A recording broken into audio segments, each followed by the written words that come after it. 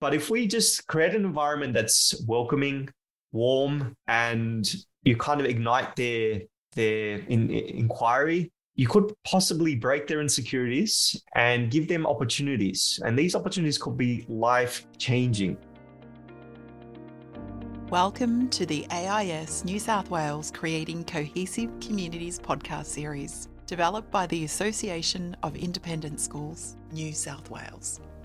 My name is Julia Jembert, and today I am joined by Mohammed Nanoor. Mohammed Nanoor is an experienced science and HSC biology teacher and currently is working as the wellbeing coordinator at Al-Sadiq College in Greenacre. Throughout his tenure, he has taught all stages and has made significant contributions to the transformation of the school's wellbeing framework. Notable achievements of Mohammed's include the introduction of a culturally relevant house system based on intercultural understanding capabilities, the implementation of a vertical streamed mentoring system, and creating a family-like setting, all aimed at fostering a sense of belonging and support among the students. In addition to his coordination duties, Mohammed has also taken the initiative to develop programs that are specifically designed to empower students, encouraging them to explore their interests, develop their strengths, and embrace their individuality. Join us as we discuss the value of teachers supporting diversity and enhancing student belonging, learning, and well-being. Before we begin, we would like to acknowledge the traditional custodians of the lands and airways in which we are meeting and broadcasting today. As we share our learning, we also pay respect to elders both past and present, as it is their knowledge and experiences that holds the key to the success of our future generations.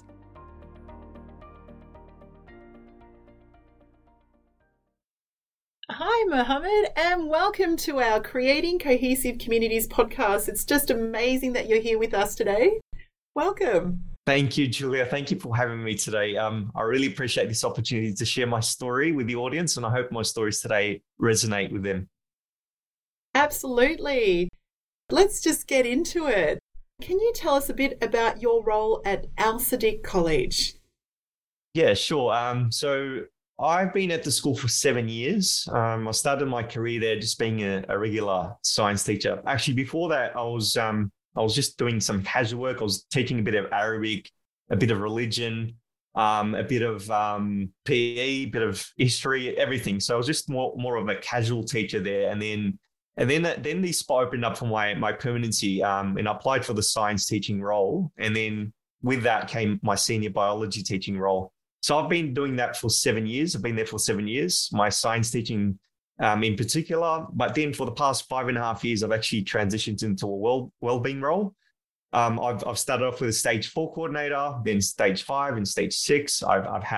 We've revamped the whole system, including head of house, and I've been involved in like the creation of culturally relevant houses in our school where we have pride in the ethos, but also we kind of fuse that with the Australian values and the norms of society. And I had a big role in that. And in particular, I've written the framework that supported that big idea, which is based upon the vertical system, the family settings, and the building of identity for the kids. So that's my background. It's been quite colorful and full on, especially in the wellbeing related stuff. But my teaching in general has been quite exciting there. Oh, amazing. It's just amazing to hear the diversity of experiences and how you're now where you are at. So that actually makes me think, if we can just take a few steps back, why teaching? What made you decide to become a teacher? See, that question for me is very easy to answer, because a passionate teacher always knows the moment where they wanted to become a teacher.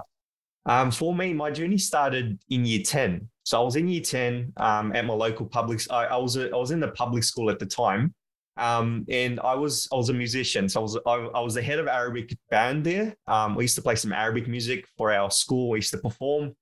So the music teacher at the time gave me the opportunity to organize the orientation sessions for the year 6s coming into year 7s for the following year. And what my role was to organize films with background music, teach the kids about Arabic scales, about English scales. They include minor and major and quarter tones in Arabic. But more importantly, he gave me the freedom to create and deliver the content that I found very, very fun and enjoyable. So that moment made me think. I was like, okay, man, this feels good. I went home for the next few days. I was like, this little experience where I'd spend the whole day teaching year sixes from different schools, it gave me this like amazing feeling.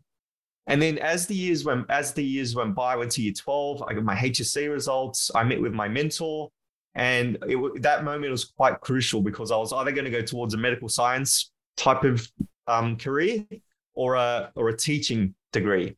And I feel like that moment in year 10 triggered my decision from the discussion that I had with my mentor to go towards the teaching path because I felt so good. And then the feelings that I get right now are very similar to the ones that I had in year 10. And that's why I really love teaching and I continue to do so much enthusiasm every day that I do so. What a powerful and incredible process to be part of, to actually experience and then to be able to instill that now as part of the role that you took. That's amazing. So, Mohammed, why is teaching such a vital role in today's multicultural and diverse world? Okay, so first thing I want to clarify from my perspective is teaching isn't always teaching a topic. I'm a science teacher, I'm a biology teacher, but that's not my only job. I like to refer to us as educators rather than teachers because we are teaching a whole bunch of things and we are educating kids about a lot of things, in particular what we're good at, our domains in particular. Like me, I'm a scientist, but in particular, my domain is biology. Hence, I need to share that with the kids. So what I want to now talk about is a very important thing about kids and their backgrounds. Now, this is me coming from my wellbeing experience because I've kind of had experience across all the stages. I've seen the different parts of a student's development and they kind of shift quite rapidly. But there's one thing in common for all of those stages is not every kid is the same. There's no two kids that I've taught or I've dealt with on the wellbeing in my wellbeing role that have had the same story. And that's important to know as a teacher.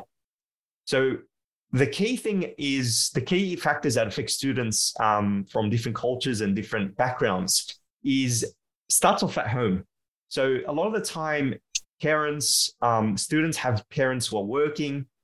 They come from broken families. They probably speak a second language, English as a second language. So there's so many factors that kind of influence a kid's mental or cognitive development. So imagine a kid coming with a problem, and their dad's at working, mum's working, mortgage repayments are coming. Right now we have a cost of living crisis. Everyone's struggling.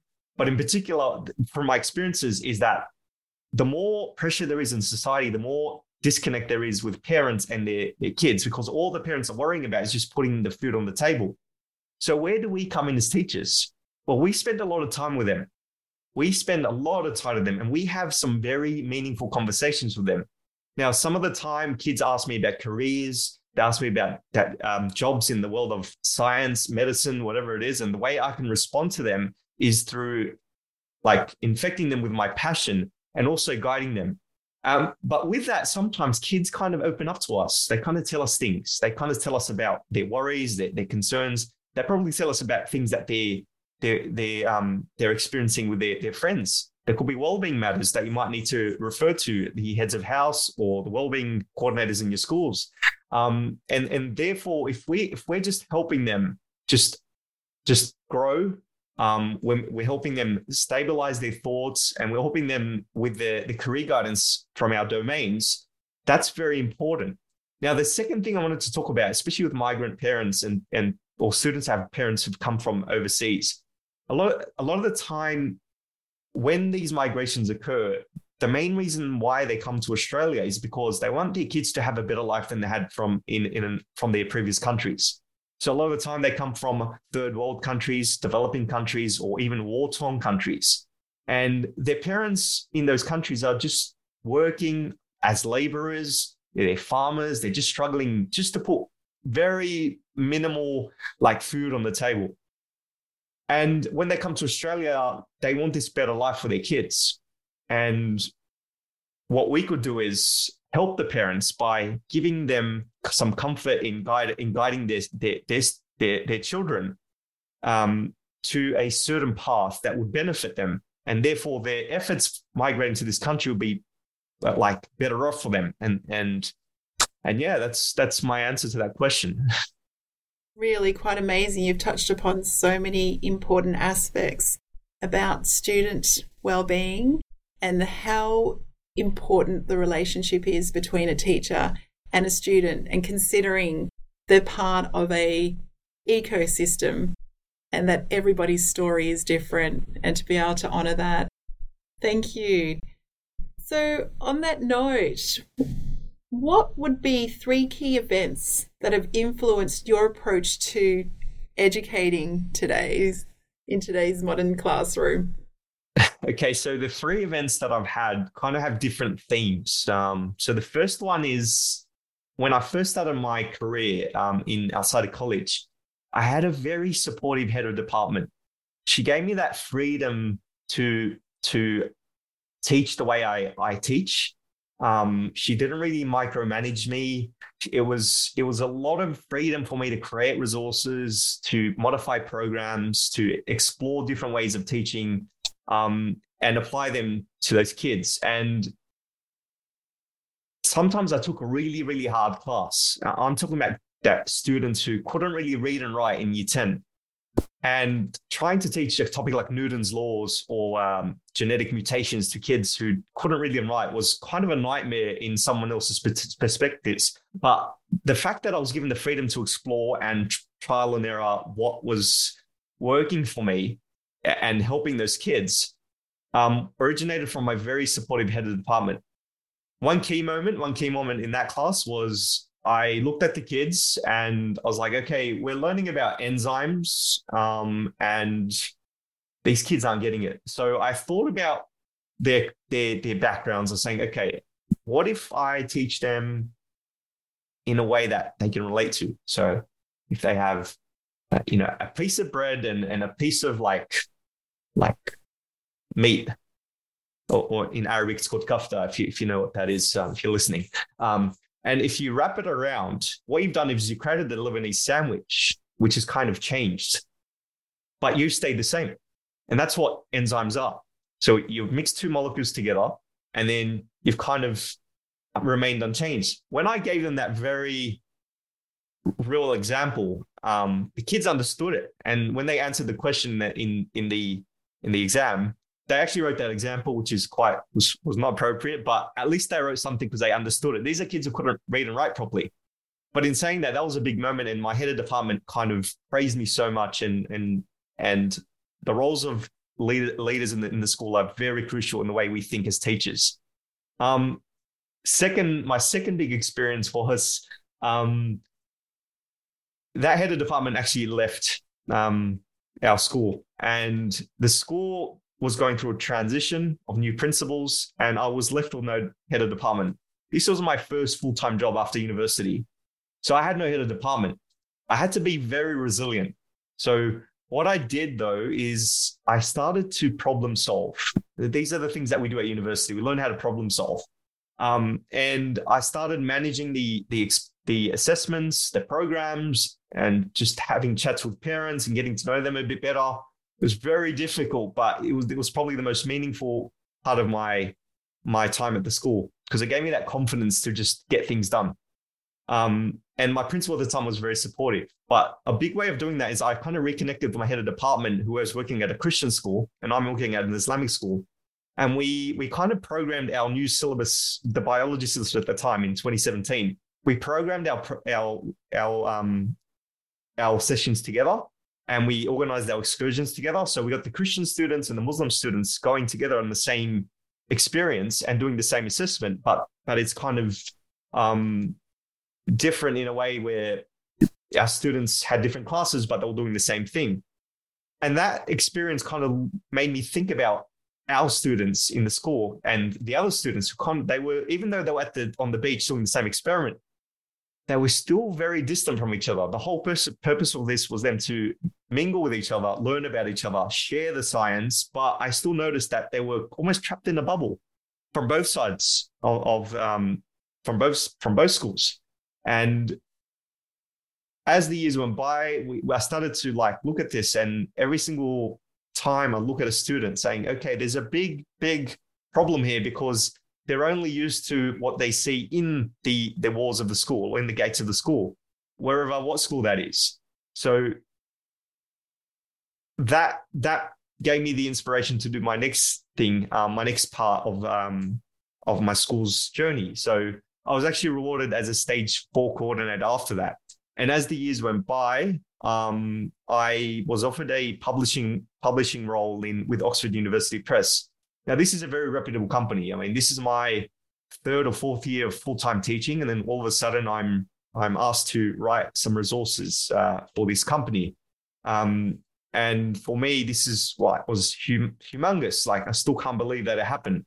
But from this experience that I learned, and the experiences that I've had in the past, I started to create resources for our school. Actually, I wrote the program. It's called the Journey to Light program for the school, which kind of embeds the virtues and values of the faith and the ethos with the scenarios of Australian society.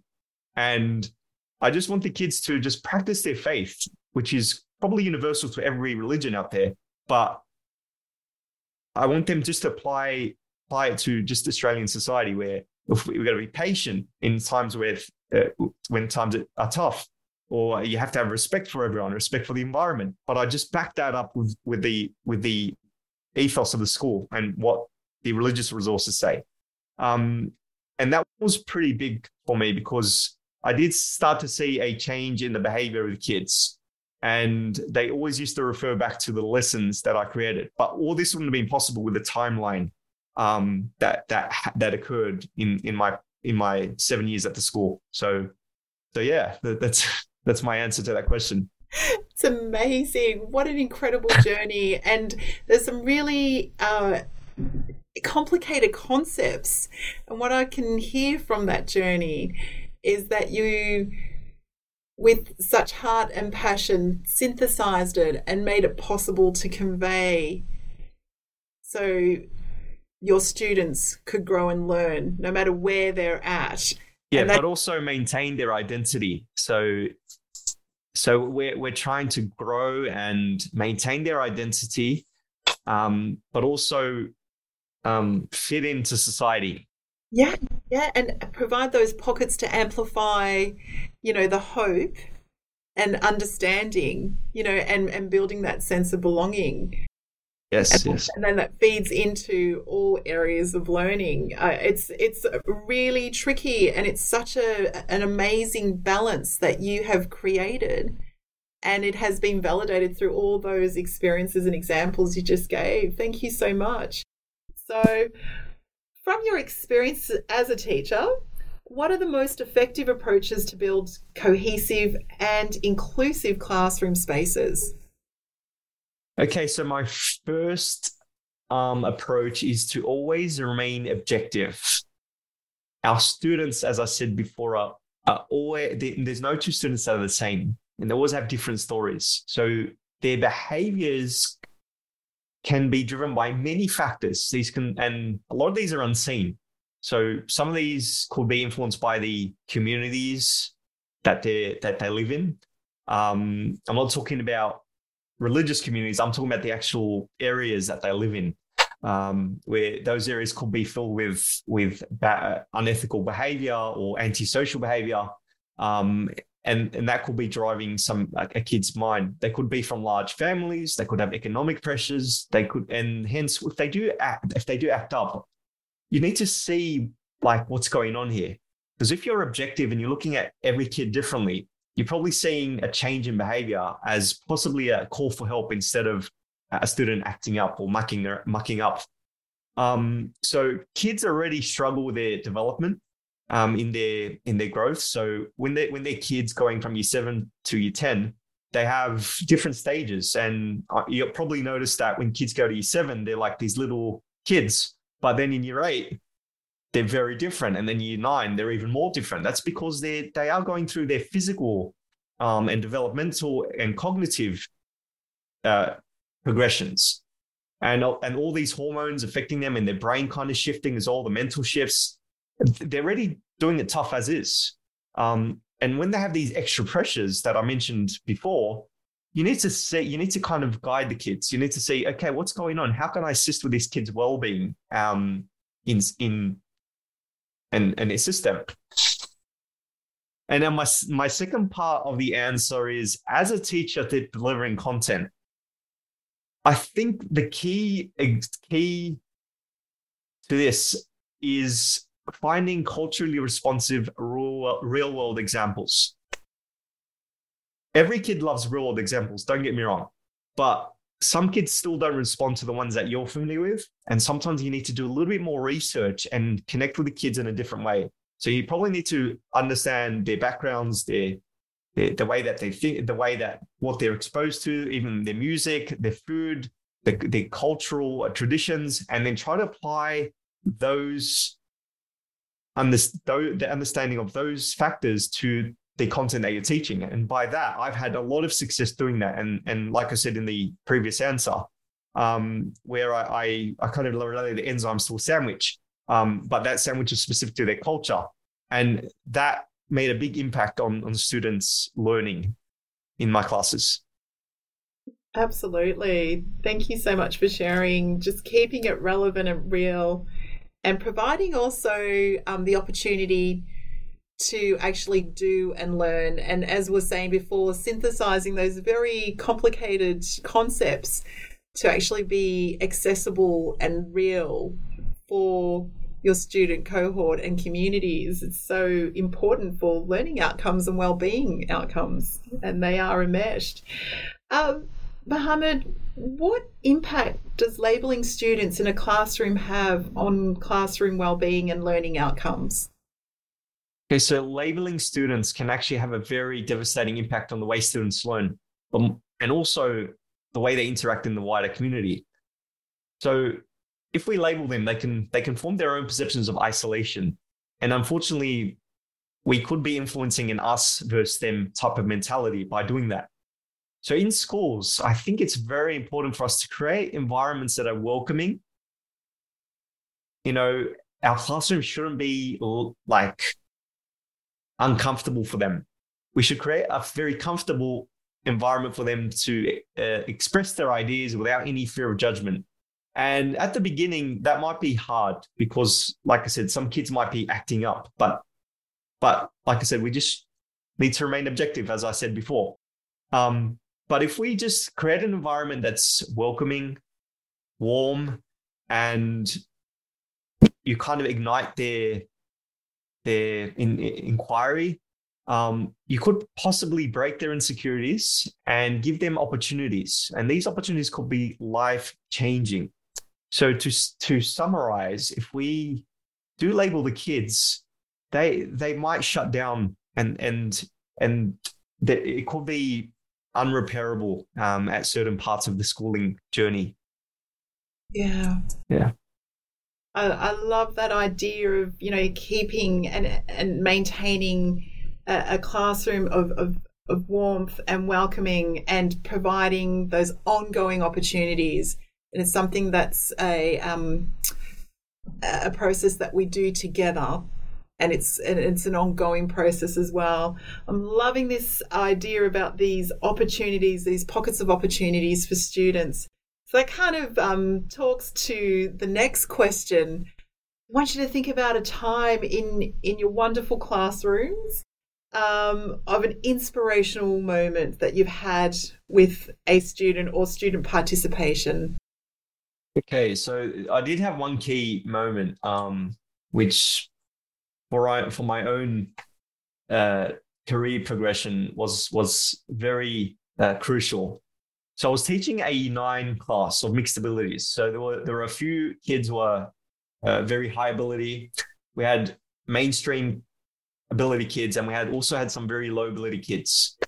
So when I took that class, it was quite challenging, but I was always trying my hardest to engage them in learning. So the one lesson that kind of was very inspirational and kind of changed the way I teach forever was I was teaching a topic of the topic of electrical conductivity. And I kind of planned an activity where it was very student-centered. I asked the kids to go and observe things around the classroom where we could test in the circuit to see if the electricity passes through it. And one of the students who was lower ability, like he was probably in the lowest part of the school's grading scores, he went and found a tub of Play-Doh. And we connected this, we put the Play-Doh between two alligator clips.